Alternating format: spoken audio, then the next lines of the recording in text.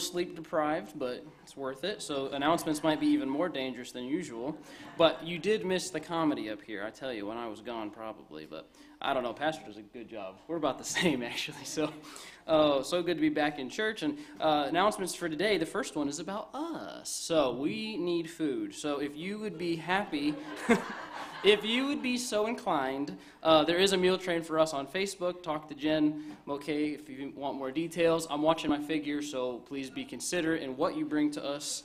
I don't know, I'm just making stuff up. But thank you for all the flowers that we got in the hospital and everybody that's been talking and sending us kind texts and prayers. Appreciate it. Thank you very much. And then very exciting, next weekend, Discipleship in the Home, our weekend meeting with Dr. Matt Friedman, and the Glick family, John and Jelena Glick, will be here to minister music. There will be 4 sessions, 1 on Friday night, 1 on Saturday morning, and then 2 on Sunday. So that is different than what is on the website. There will be a flyer on Facebook with more details if you would like to see more about that. And I just encourage you to come to these. Dr. Matt Friedman is a teacher at GBS and IWU, I believe, and Wesley Biblical. It's close enough. Anyways, they... have heard many good things about him, and Chris Cravens last week said the same thing, so we don't want to miss this special weekend at our church. And then there will be a February Fun and Fellowship Lift meeting on February 15th at Jen True's house. So if you are wanting to go to that, please register to Rhonda as soon as possible. That's on by February the 11th. So please, please register by February the 11th. And you will need to bring a coffee mug filled with candy or other goodies. So put that on your calendar. And then Giving Sunday for our capital campaign for our new AC units that we need to get in. So and then also to remodel the ladies' bathroom. We are going to be having a Giving Sunday on February 18th to celebrate giving. And giving is a form of worship, which probably Pastor will talk more about eventually. But when he starts his new series on worship, which will be next weekend? 2 weekends? 2 weekends. 2 weekends, Pastor starting a new series on worship. Looking forward to that. But on that Sunday, February 18th, we will be celebrating giving and how we worship in our giving. And we will be there will be a pitch-in dinner following the morning service, okay? So please, there will be more information coming about that soon. And then I'm sure Jen Mulcahy will have sign up or come talk to you about what we can do. So keep that in mind. So again, just want to say thank you from Courtney and I. There have been a couple rough patches, not too bad though, and some people have reached out to us, said they're praying for us, and if we need anything to call them, so just really appreciate that, appreciate our church family. Also, the beginning of the missionary, which the guys got excluded from this, but whatever, I like socks too. We have gifts on the back wall, I think, right, Sister Tom's, so if you signed up for that, go back and look for that, and if you don't have a name, just cut the person some grace, because I know last year I had somebody's name, and I think I went 2 weeks and forgot both weeks. And so on the 3rd week, they got a really nice gift because it was all 3 weeks together. So, but please do check that back there and see if you got your gift. So this time, Pastor's going to come and open in prayer. Let us pray. Father, we thank you this morning for the privilege you have of being in your house. Lord, we praise you for your goodness and your grace in our life. We pray, dear Lord, this morning that you'll captivate our minds and our attention and our hearts, Lord, today with the Word of God as we sing the hymns of the church, as we rejoice together, as we worship the King of Kings and the Lord of Lords. May we be reminded of who you are and all of your blessings in our life this morning, and be grateful from the bottom of our hearts. Bless, Lord, our endeavors of worship this morning, Father. We lift you up. We give you the praise. Amen.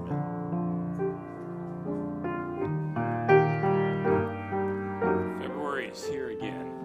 Right around the corner is Valentine's Day. It's a month of love. And I just thought this morning would be appropriate for us to express our love to the one who died on Calvary, that saves us from our sins, gives us eternal life. Why don't we stand as we sing All That Thrills My Soul? Christ is all and is in all. It's found in Colossians 3:11. He is our all in all.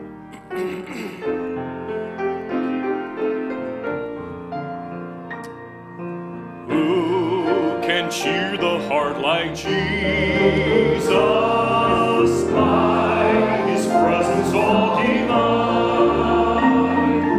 True and tender, pure and precious, oh, how blessed to call him mine. All that thrills my soul.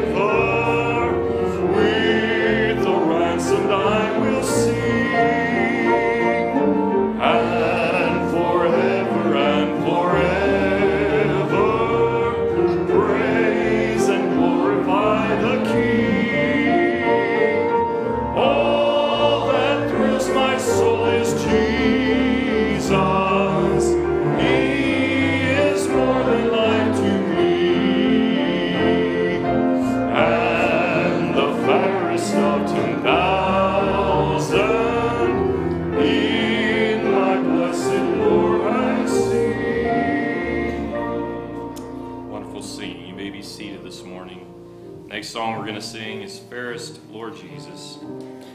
Song of Solomon 6:10 says, "Who is this? Fair as the moon, bright as the sun, majestic as the stars." It's just very difficult to describe how wonderful and how fair our Lord Jesus is. But let's sing together, Fairest Lord Jesus. Fairest Lord Jesus, ruler of all nature, O Thou of God and man, the Son, Thee will I cherish, Thee will I honor, Thou my soul's glory, joy, and crown. Fair are the meadows, fairer still the woodlands, robed in the blooming garb of spring. Jesus is fairer, Jesus is purer, who makes the woeful heart to sing. Fair is the sunshine, fairer still the moonlight, and what twinkling starry hosts. Jesus shines brighter, Jesus shines purer than all the angels and hosts. Bountiful Savior, Lord of the nations, Son of God and Son of man, glory and honor, praise and adoration, now and forevermore.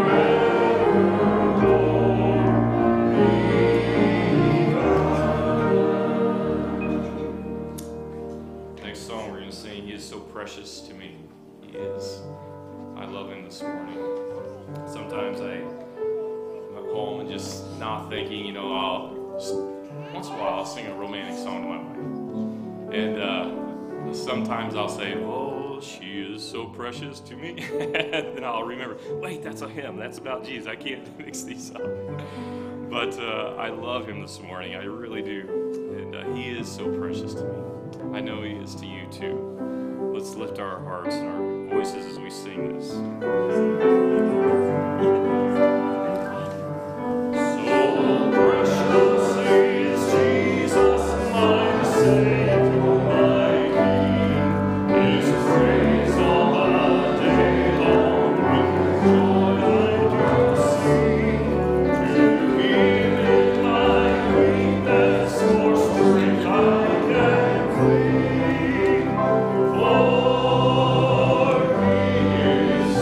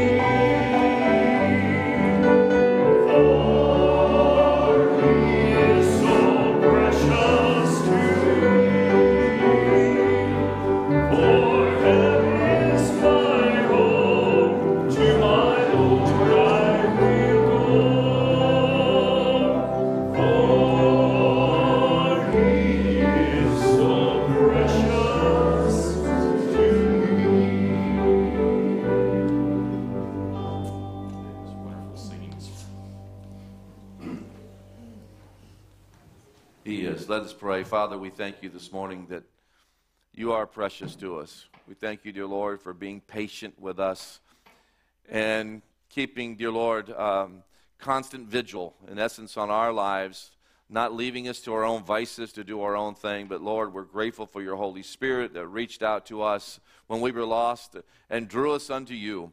Lord, we thank you, Father, that before we loved you, you loved us. And you, dear Lord, that we are your creation. And, Lord, you wanted so desperately to have a creation that would live lives that were pure. Yet, Lord, we turned our back on you and sinned. And, Lord, we're thankful that you didn't leave us there. Father, that you gave us a sacrifice for that sin, Lord. And we're thankful this morning that we can come and worship you and give you the honor, the glory, and the praise that you deserve. Lord, you know our needs this morning. You know those that aren't with us today for various reasons. I pray, Father, that you'll be faithful to them in a very special way. Give them encouragement. Give them strength, we pray today. You know every need that's represented in this congregation. I pray, dear Lord, that you'll meet those needs. Some, dear Lord, that aren't going to share them today, but you know all about them. You know their burden this morning. You know the trials that they're facing, Lord, and what they'll face on Monday morning. And, Lord, we're grateful that you're going to go with them to give them strength and encouragement and help, Lord. And so, Father, we give you the glory and the praise for all that you've done for us. We thank you, dear Lord, for what you're going to do for us. Bless, dear Lord, in the weekend revival, Father. I pray, Lord, that your Holy Spirit will settle down upon us, oh God, as we specifically talk about our families in the home, dear Lord, how vital that is to the kingdom of God, to have strong, godly families. And so, Lord, we're praying that you will anoint, dear Lord, our workers as they come. Dr. Freedom, and Lord, as he speaks to us, I pray, may we be attentive. May we, dear Lord, be participants in this weekend revival, Lord. And may your Holy Spirit come and speak, dear Lord, to us in a very special way. Lord, you know our needs here that are represented. Bless, dear Lord, in all that we do and say that will honor you. We pray these things in the name of Jesus. Amen.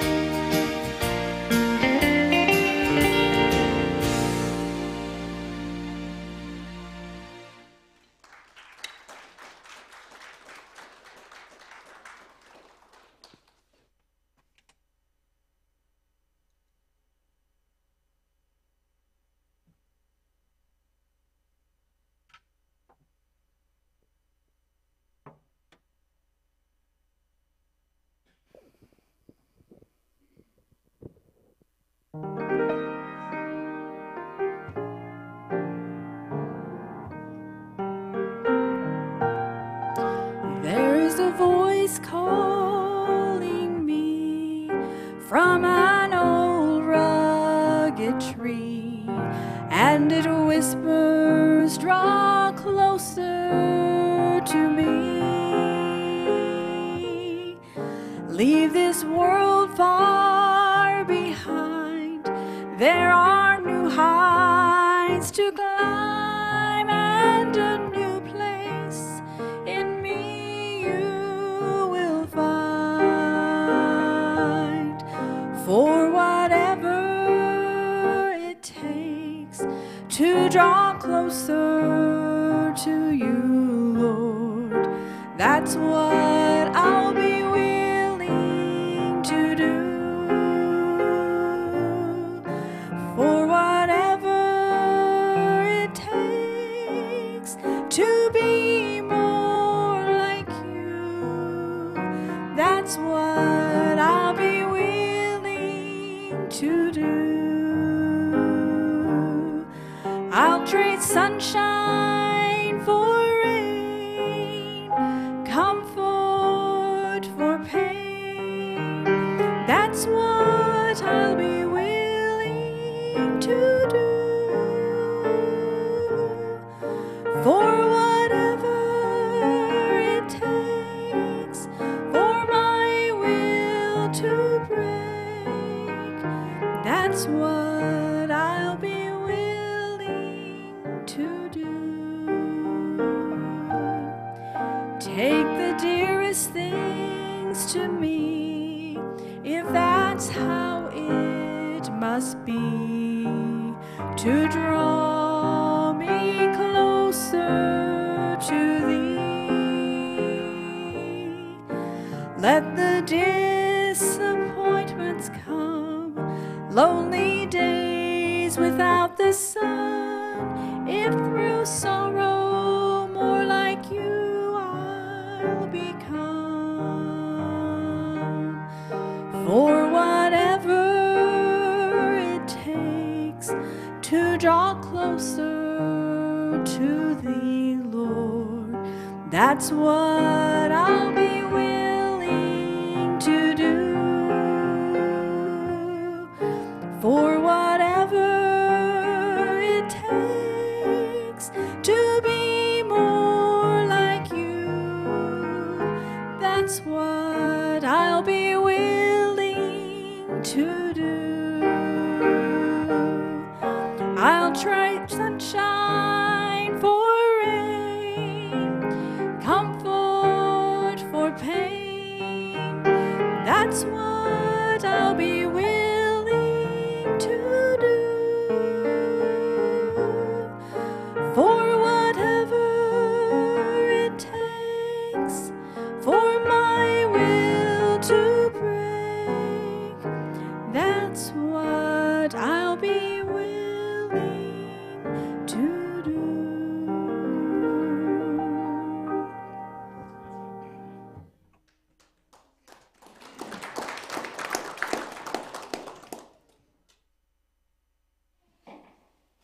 Thank you for the offertory and that beautiful special. Pastor's preaching today from 1 Corinthians 13, 8 through 13. Love never ends. As for prophecies, they will pass away. As for tongues, they will cease. As for knowledge, it will pass away. For we know in part, and we prophesy in part. But when the perfect comes, the partial will pass away. When I was a child, I spoke like a child. I thought like a child. I reasoned like a child. When I became a man, I gave up childish ways. For now we see in a mirror dimly, but then face to face. Now I know in part, then I shall fully know, even as I have been fully known. So now faith, hope, and love abide these three, but the greatest of these is love. God, we thank you for this day and the many gifts that you have given to us. We pray that you would be with our pastor as he speaks to us from your word. Pray that your Holy Spirit would speak to us and use what he has to say through our pastor. God, I just pray you'd help us throughout the rest of this day. Amen.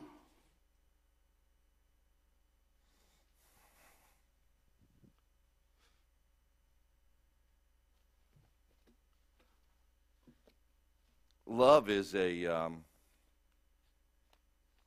interesting word that may be one of the most abused words in the English language, possibly. in the sense of what really is love. Love does have elements of affection, obviously, and we would claim that to be love, affection. But affection doesn't always mean love, frankly, because I'm affectionate towards somebody or something, or have an affection towards it, does not mean that I necessarily love it. Love has many dimensions, and we're going to talk about what we're going to talk this morning from the love chapter, and in the first 7 verses of the love chapter, it describes for us what real love is. I'm not going to talk about that this morning. You've read it time and time again. You know what it says, and it defines for us in those verses what real, the Greek word being agape. You've heard that word. But what is it? What does it entail from a scriptural perspective? And so I want to talk to you just a little bit about this idea that it never fails. And true love, true agape love, true love that comes from Christ, that's imparted in the heart of the believer at salvation. We become, there's a different type of love at salvation, okay? Because God has imparted himself into us. We are now filled with his Spirit. And so when we're filled with his Spirit, we're filled with a heart of love, amen? And you're going to find out as I preach this morning that the key element of the Christian faith is love. If you don't have genuine love for God and for your fellow man, and that's not shown in your actions and outwardly, because inward love is shown outwardly, and if it's not, then at that point in time, you're going to realize that you don't have the love of Christ and you don't have Christ. That doesn't mean you don't have feelings. Now, remind you this morning, I want to again remind you, love isn't all about feelings, right? I talk about that. The old song always comes like, it's feelings. I always say that every time I preach. I've got to get that out of my mind, you know what I mean?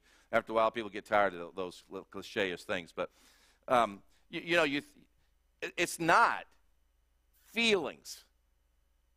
Again, I mean, I love feelings.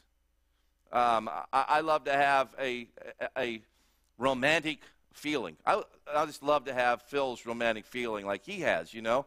And Dan and us guys on the board talking about it. It's incredible that a man, is so ensconced in his love for his wife that he misses a board meeting, all right, cleaning for her yesterday morning and showing and singing those songs to her all morning. That is just so beautiful. And I just, Lisa, you're blessed. I can do that as expense because I know he can take it and he can give it back too. But it's more than that. It's more than just our feelings and our emotions. And so I want us to look again at this love chapter for a few moments. And as we experience this month, as Phil already talked about, this month of love, and on the 14th of this month, which, by the way, is also Ash Wednesday, okay? So I want to let you in on all that. But as you decide what you're going to give to the one that you love, we men know that, it's chocolates and a teddy bear, right? I mean, that's got to be what love is, chocolates and a teddy bear. As you plan that, and that's a good thing. I'm not sure about chocolate and teddy bear, but it's a good thing to show your love. I think it's important for us to be reminded of what love looks like in the life of the believer. In fact, John talks about it. Jesus said in John chapter 13, I don't have a PowerPoint this morning. If you can have your Bibles handy, you can look at it. He said this, he said, a new commandment I give to you, that you love one another, even as I have loved you, that you also love one another. Repeats himself. Love one another. I've told you to do that. Now love one another. I don't think he'd have to repeat something if it was just a natural affection that we have been filled with. I think it's important, and obviously in Scripture, that he repeats himself. Not only did he say it, did he tell us again in those verses, but he goes on in other verses and repeats it over and over again. Love one another. Why? Because it's of God. Love is of God, and everyone that is born of God loves. And I think that there's some of the most difficult words to keep in Scripture. Paul said, love without hypocrisy. Be devoted to one another in brotherly love. Let all be done. Everything that we do, our lives ought to emit the love of Christ in everything, in every aspect that we do in our lives. And in the same vein as in our text, Paul wrote again in Galatians chapter 14 and 5:14, he said, for the whole law is fulfilled in one word. In the statement, you shall love your neighbor as yourself. In fact, he told the Ephesians again in chapter 5, verse 2, walk in love, just as Christ also loved you and gave himself up for us. Then he wrote to the Thessalonian church in 1 Thessalonians 4:9, now, as to the love of the brethren, you have no need for anyone to write to you, for you yourselves are taught by God to love one another. And of course, then he wrote this love chapter in 1 Corinthians chapter 13, describing to us what real love is, what it looks like in the church. You know, we're enamored by a whole lot of stuff, are we not? We're enamored by those with talent and the eloquence of speaking and beautiful singing and instrumental playing and prophecy. Anybody that can prophesy, we're pretty much enamored by prophets. We don't see it quite as often as we've seen in the past, and most of it obviously is because we have it inspired through the Word of God in Scripture. But we're enamored with those types of people. Paul's making it very clear that all those things are good and fine and dandy. He talks about that, again, back in these earlier verses. But he's reminding us that love is the essence of what Christianity is all about.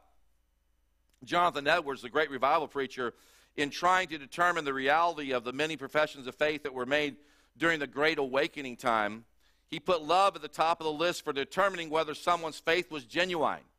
He said he believed that the evidence of love, or the absence of it, were the best test by which Christians may try their experience, whether it be real Christian experience or not. If you really got it, if you've really experienced it, there will be a genuine love in the heart of the believer, not only for God, but for God's creation, God's other people. Love is one attribute that every Christian and we must possess. It's not a spiritual gift that some have been bestowed with and others not. Love is the witness of the Spirit that God, through his forgiveness, has filled us with himself, and his love is reflected in everything that we do and all that we say. And so in these verses, Paul shows us several aspects of love that I want to look at. Verses 1 through 7, he begins by talking to us about the permanence of love shared. The permanence of love shared. The whole idea of this chapter begins in verse 1 when Paul says, though I have all kinds of spiritual gifts and I exercise those gifts effectively, without love, my spiritual exercise with my gifts is completely without merit. He doesn't care whether you have all kinds of gifts. If you don't have the love of Christ that permeates everything that you do with those gifts, then those talents and gifts are useless in the kingdom. He goes on to talk about prophecy, understanding of all mysteries, having knowledge and faith to move mountains, feeding the hungry, and giving his body to be burned. But again, all of these are simple spiritual exercise, and they'll profit us very, very little unless we are filled with Christ and his love. He compares these spiritual gifts to what he calls, and you hear clanging cymbal or a sounding brass. It just falls on deaf ears, does it not? And you've heard a clanging cymbal and a sounding brass, and when it's played by itself, it's just a gong. And there's nothing about a gong that is beautiful. But with the love of Christ, as a part of our gifts and our natural talents that he has bestowed upon us, then they could become beautiful. He goes on, he talks about, he says it, love suffers long. It's kind. It's not envious. It doesn't parade itself. It's not puffed up. It does not behave rudely. It's not exasperated. It's not self-seeking. It is not easily provoked and does not look for evil in others. It does not find sin to be glamorous. It cheers on the truth. It bears each other's burdens by hiding and concealing the faults and imperfections of others. Albert Barnes says this about love. He said it, and believing it, it said it takes the best and kindest views of all men in all circumstances as long as it is possible to do so. Love is entirely alien from the spirit of the cynic, the pessimist, the anonymous slanderer, the secret detractor. Adam Clark said about hoping all things, he said, when there is no place left for believing good of a person, then love comes in with its hope. If you really love somebody, you're looking for the very best in them, are you not? I don't know if you know today, but every one of you have something good about you. I thought as your pastor, I'd just let you know that little secret. Sometimes you don't feel that way, do you not? Because the devil invariably and constantly wants to look and nitpick, if you want to use that word, you can, at the negative things in your life. In fact, not only in your own life, some of you are very self-conscious about those, and I don't need to have hands on that. Some are very self-conscious about that. But the lives of others. Very, very, very easy. I was, somebody said yesterday, I won't name the name, that they're a pessimist. And I think he described it like this. He said, being a pessimist, you're either right or you're happy. Think about it just for a second, if you're a pessimist. Because if it doesn't go the way that you think it is, then you're happy because you said so, right? It's very easy to be pessimistic. It's very easy for us to find those negative areas in everybody's life, folks, okay? It's very easy to do that. But that's not the way love reacts and acts. In fact, it does its best to hide the faults of other people. It doesn't bring those to light. It does its best to protect another person rather than to unveil to the world their failures or their faults. That's the love that Paul is talking about here. And this love is a love that we share together as believers. As Jen was singing the song, I thought, man, that's a tough song. How many would agree? I mean, besides me, I mean, that's just a tough song. Whatever it takes, Lord. You know, whatever it takes. Take the sunshine away if that's what it takes. Bring the rain in my life. But I want to draw closer to you. We can sing those songs, but really, when those issues come into our lives, how do we respond to those things? How do we act? Do we cry and beg God, oh God, what are you doing to me? Rather than embracing the fact that God is working in your life, trying to make you what? More like Him. And I think that's the way it comes when this love shared. When we're sharing with one another, we're looking for the good in other people rather than the negative, rather than the pessimistic outcome of everything. We're looking for the good, what God's doing, what God can do. Amen? Well, I'm excited about it because that's what the love of Christ is about. Secondly, in verse 8, it talks about the permanence of love declared. He says it endures throughout eternity. It's not a temporal gift, but a gift that endures forever. Love does not just abide over time, it abides through time and does not end when the history on this earth ends. And this has to be ultimately a reference to the love of God, as that love is reflected in creation and especially in us, His new creation, the church. It is God's love reflected in sinners who are saved by grace. The words love never ends are words of eternal life. They mean that God will never fail to love us in Christ, and to reflect that love in and through us. It's eternal. This is why love is the enduring reflection of who Christ is. Genuine love shows the world what Christ really looks like in us. We've been told to glorify him. Amen? What is glorifying Christ? Coming into the worship place and raising our hands as we sing the songs, and we say, oh, we're glorifying him. We're praising him. And I hope and pray that our lives are glorifying him. But when we talk about glorifying Christ, we're talking about living holy, obedient lives to him, and we're glorifying him in our lives to an outside world that doesn't act like him. That's glorifying Christ. Our lifestyle, the things we do, the things we say, how we react. And then again, they're watching us, and they're watching the church and its love for others. Because again, it's the key characteristic of a Christian. Love of Christ. And so, in verse 8, he talks about this love that is declared, that it endure throughout eternity. It never ends. It's ongoing. It's something in the life of the believer that shows forth the love of Christ in everything we do. And then in verses 8 through 12, we see the permanence of love compared. He compares it. He compares it to several things. He first of all compares it to prophecies. Again, the tongues and knowledge.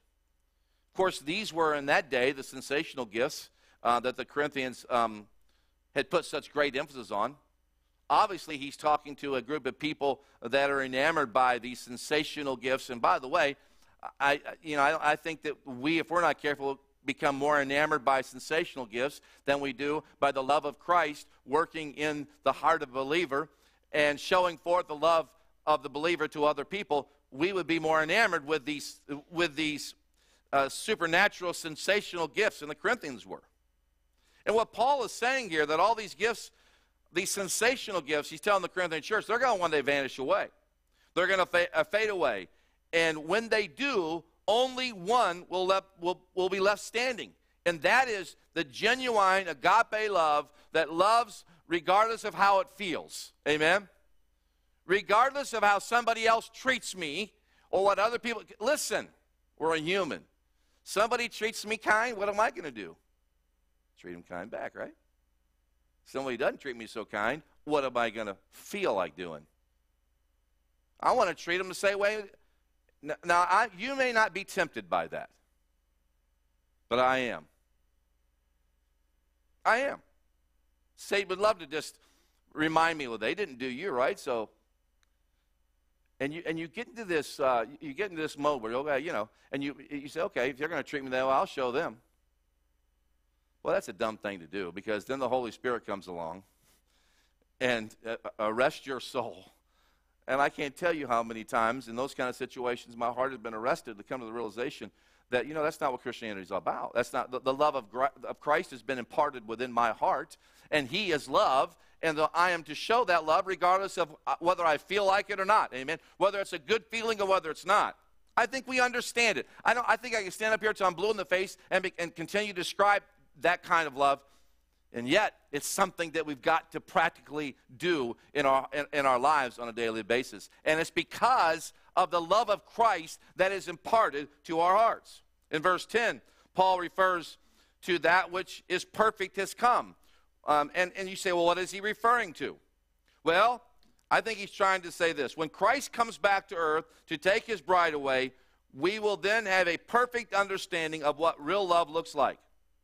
He goes on to say that when this happens, that what we have seen in part, or what our limited knowledge is comprehended, will be made perfectly crystal clear when Christ comes, because when Christ comes, we're going to see what true love really is all about and what true love really looks like. He's the true picture of love. Christ embodies what it's all about. Our understanding of love will no longer be necessary because the author of love will reveal to us what real love looks like. Scripture tells us, and I'm reminded, eye hath not seen nor ear heard even the half of what shall be revealed to the children of God. And when he comes back, Paul's saying, you're going to be able to see exactly what love is all about. He goes on and uses in these verses 8 through 12, two more comparisons of what our love is like now to what it will one day look like. And he talks about childish love. We understand love that kind of looks like how a child would understand it, okay? Childlike love is love that we give because we get something in return. And when someone shows us love, we in turn respond with love. But if they don't show us love, we in turn respond with what? Retaliation. Well, my grandsons are all in here. I'm going to be careful here. Using them, I got to be careful how I use them. They're getting older. They're hearing, and so I got to be careful. And this weekend, I'm going to still be careful. They spent the night at our house, which is a highlight for us, maybe not for them as much as us. Well, let me tell you, it is still. I wish it would last forever. We are enjoying every second of it. You older grandparents know what I'm talking about. Them coming over and coming to the house and looking forward to it, and you know, love in our house is sugar, folks. I'm just going to be honest with you. You grandparents know exactly what I'm talking about. It's more than that, but anyway, they get all this stuff. Well, anyway, I noticed one of them was struggling a little bit the other night, and kind of sitting lonely on the bed, and I didn't pay any attention to it really for the beginning part of it. Just thought he was being quiet, and then as I looked at him a little bit, I realized that he was pretty upset, and so I said, "What's going on?" And he said, well, his other cousin had told him that he didn't love him anymore, and that he didn't want to be his cousin anymore. And I don't know what else it was said, so I asked the other one. I said, well, why did you do that? Why did you say that? Well, he thinks he's the boss of me, and he's not the boss of me. Anybody ever heard that before? I've told my wife that a few times, and it just doesn't go anywhere. I'm kidding. I've never told her that. And so we dealt with it, and before it was all over with, they were laughing again, and before they went to bed, and everybody was happy. That's kind of the childlike love. There's been times in your life where you have felt like being just like that. Well, if you don't, if you boss me around or do whatever you're doing, then I just want you to know that you're no longer my friend, or I'm not going to be your friend. And we've taken our little proverbial ball and taken it home, have we not? And we've clung it to ourselves as adults, and we don't want to admit it at times. And because now, by the way, there is hurt to this. Okay, there's real genuine hurt. I don't want to minimize hurt at all. We have been hurt by our fellow brothers and sisters in the church, or our family friends. There's no question about that. It's what do we do with that? How do we respond back? Do we respond back in a retaliatory method, or we come back with the love of Christ? Folks, is this difficult? Is anybody with me? That's how we respond as Christians. And again, if we're not responding in that way, now again, let me make a point clear. I think that we're going to be tempted not to. But if we're responding with that kind of love, retaliatory love, and we're doing that consistently, then we don't have the love of Christ in us. That's just what he says. So he's comparing this kind of love, just childish love. He talks about the dirty mirror love. We would call it a dirty mirror love, okay? In our day, because our mirrors are quite different than their mirrors. In antiquity, in this time, in fact, in Corinth was known for its mirrors, but their mirrors were nowhere near like ours. Very clear.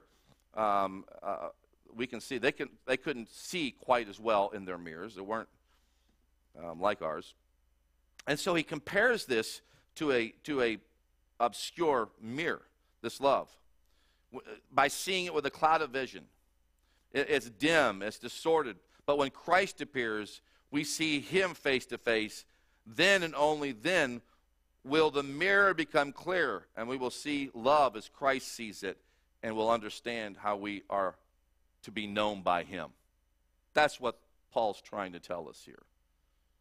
So he's comparing this love to a mirror. He's comparing this love to the childish love, to help these childish, immature Corinthian believers to understand that these sensational gifts that they're thinking are so great aren't at all worth anything. They're a clanging cymbal, a gong, unless they are filled with the love of Christ. As he closes this section on love, he ends by comparing love to faith and hope. And he tells us that all of these qualities in these verses have eternal significance because one day our faith will become sight and our hope will become reality. But love, it will remain unchanged. Love is God's purpose for his people. You've heard it, but it's good for us to be reminded this morning. And it will never, ever change. It is who he is. Theologians would say it's an attribute.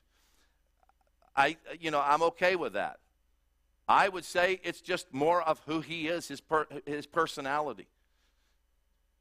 Is holiness an attribute of God? You could say that.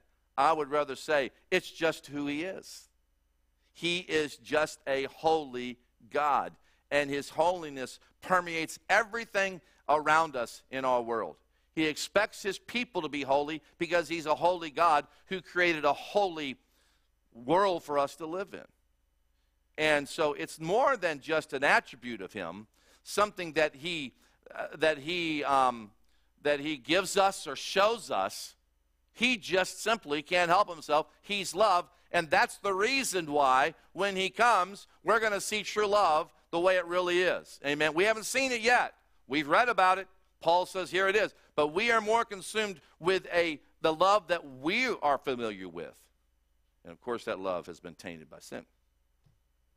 Jesus told us in John chapter 13, again, a new commandment I give to you, that you love one another just as I loved you. You also are to love one another. And by this all people will know that you are my disciples, if you have love for one another. I believe that love is the key to evangelism, and it's the key to discipleship. The love of Christ is the compelling attribute of the Christian faith. It's the month of love. Let's get our love straight. Amen. Let's not live with the feelings that love brings, and that's good, and have no problem with that. All right, I want to make sure I go back to that this morning. Feelings are okay, but when we judge everything by our feelings, let me tell you something: your feelings aren't always going to feel okay, and humanity is going to make you upset and say things that you don't like. But when you have the love of Christ in you, it's a whole different. It's totally different, and we respond with that love to those around us. I think the prayer of our heart has to be, Lord, help me to respond with your love in everything that I do and everything that I say. I just think it has to be something you do daily.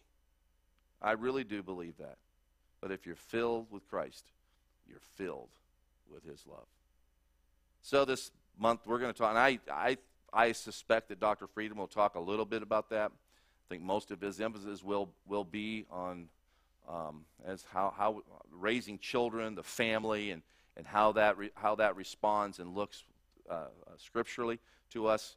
I'm looking forward to that, but I think also he'll be talking somewhat on this type of subject, and you don't want to miss it. I really encourage you to be here. He's had an impact in my own life personally, as I have taken 2 or 3 of his classes.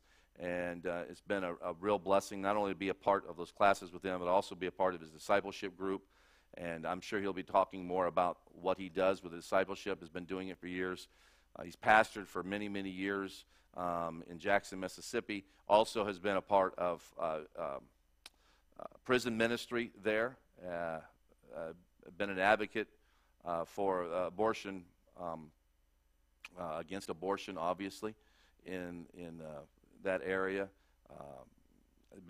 Had his own radio broadcast in Jackson area, and is a godly man. And I'm looking forward to his ministry to us And so you be praying that God will just bless and help. We're going to have a meal on Saturday also, Saturday morning. So a lot of our young couples came to me and said, hey, if we have 2 things on Saturday, it's going to be difficult for us to come to both of them with kids. Well, I don't think that way because I don't have any kids anymore. I'm just thinking about just cramming as many sessions of this guy as I possibly can into you, but I think the cooler heads prevailed, and I realized that that probably was very important. In fact, it is. And so we decided to have this the Saturday morning session, have a lunch after that, probably have question and answer time after the lunch, and then we'll come back on Sunday morning. But I'm looking forward to a wonderful weekend. Be praying that God will just bless and help us this weekend, that we'll grow in the Word, and the knowledge, and then our love together as a body of believers, and our homes will grow together. Let's stand together, be dismissed. Father, thank you for your Word this morning. I pray, Father, that you'll bless it to our hearts. I pray, oh God, that you'll help us to be reminded of your love, what it looks like in the heart of every believer. Now go with us, we pray. Bring us back this evening at 6 again tonight as we study your word. In Jesus' name, amen. God bless you.